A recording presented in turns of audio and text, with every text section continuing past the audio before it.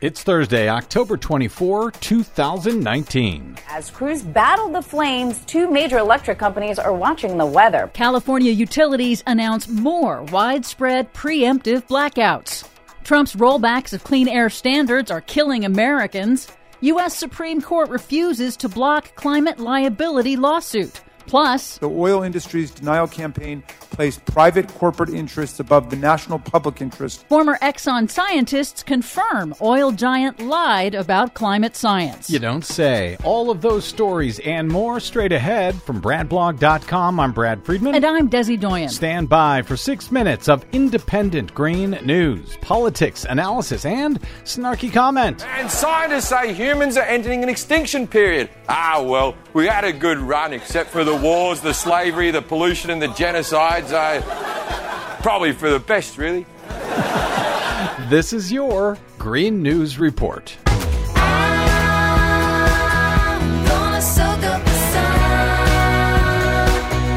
Okay, Desi Doyen, well, California's super extended wildfire season continues, and California consumers continue to pay the price. Yes, the National Weather Service has forecast another round of hot, dry, and windy conditions for California, bringing, quote, extremely critical fire conditions across much of the state. So the state's two largest power companies, Pacific Gas and Electric and Southern California Edison, have announced they will again initiate preemptive power outages affecting nearly 1 million customers to prevent their aging equipment from sparking deadly wildfires. You know, we paid a lot of money to these electric companies. You'd think they could have buried their wires by now, knowing for years that this is a problem. City and state officials claim that the utilities may be using the blackouts to avoid liability in place of that long-term, expensive fire prevention and maintenance. Customers will have to get used to it. The utility's CEO suggests preemptive power outages will likely be an annual occurrence over the next 10 years. Oh, fantastic. Once again,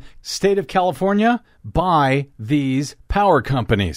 Some big developments in climate liability lawsuits. The U.S. Supreme Court this week refused a bid by the oil industry to place an emergency stay on a lawsuit brought by the city of Baltimore, which is suing 21 oil companies for their role in causing climate change and lying about it. Good. Baltimore is seeking damages to pay for the rising costs of climate disasters. There are at least a dozen significant lawsuits against oil companies from cities and municipalities across the U.S. that are underway right now. All are likely headed to the U.S. Supreme Court. Good. And climate damages, by the way, are already costly. NOAA, the National Oceanic and Atmospheric Administration, announced that 2019 is the 5th year in a row that the United States has suffered 10 or more climate-related billion-dollar disasters in a single year. That's disasters that cost the U.S. taxpayer more than $1 billion each. 4 of those have occurred since May, and 2019 isn't even over yet. Yeah, but corporate profits are at an all-time high, so there's that. In Washington, the U.S. House Oversight Committee this week examined the oil industry's decades of deception in lying to the public and attacking climate science.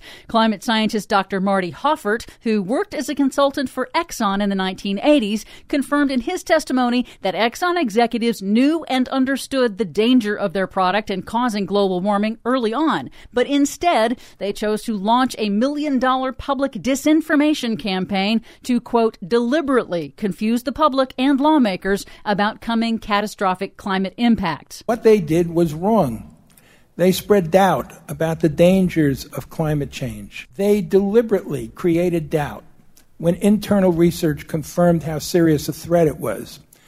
As a result, in my opinion, homes and livelihoods will likely be destroyed and lives lost. Dr. Hoffert also noted that he and his team accurately predicted decades ago where CO2 levels would be today in 2019. But he also said the impacts are actually arriving faster than they had projected. Finally, a new analysis of Environmental Protection Agency data by Carnegie Mellon University confirms that U.S. air pollution, after years of improvement, is getting worse. The timing coincides with the Trump administration's rollbacks of clean air regulations and with the increase in massive wildfires in the United States. Researchers concluded that the spike in air pollution may have taken the lives of almost 10,000 additional Americans over just the last 2 years. Through line in all of today's stories, corporations are doing great, making tons of money, and we, the people, are paying the price for it in taxpayer dollars and in our lives. Just happened to notice that. For much more on all of these stories and the many that we couldn't get to today, please check out our website at greennews.bradblog.com.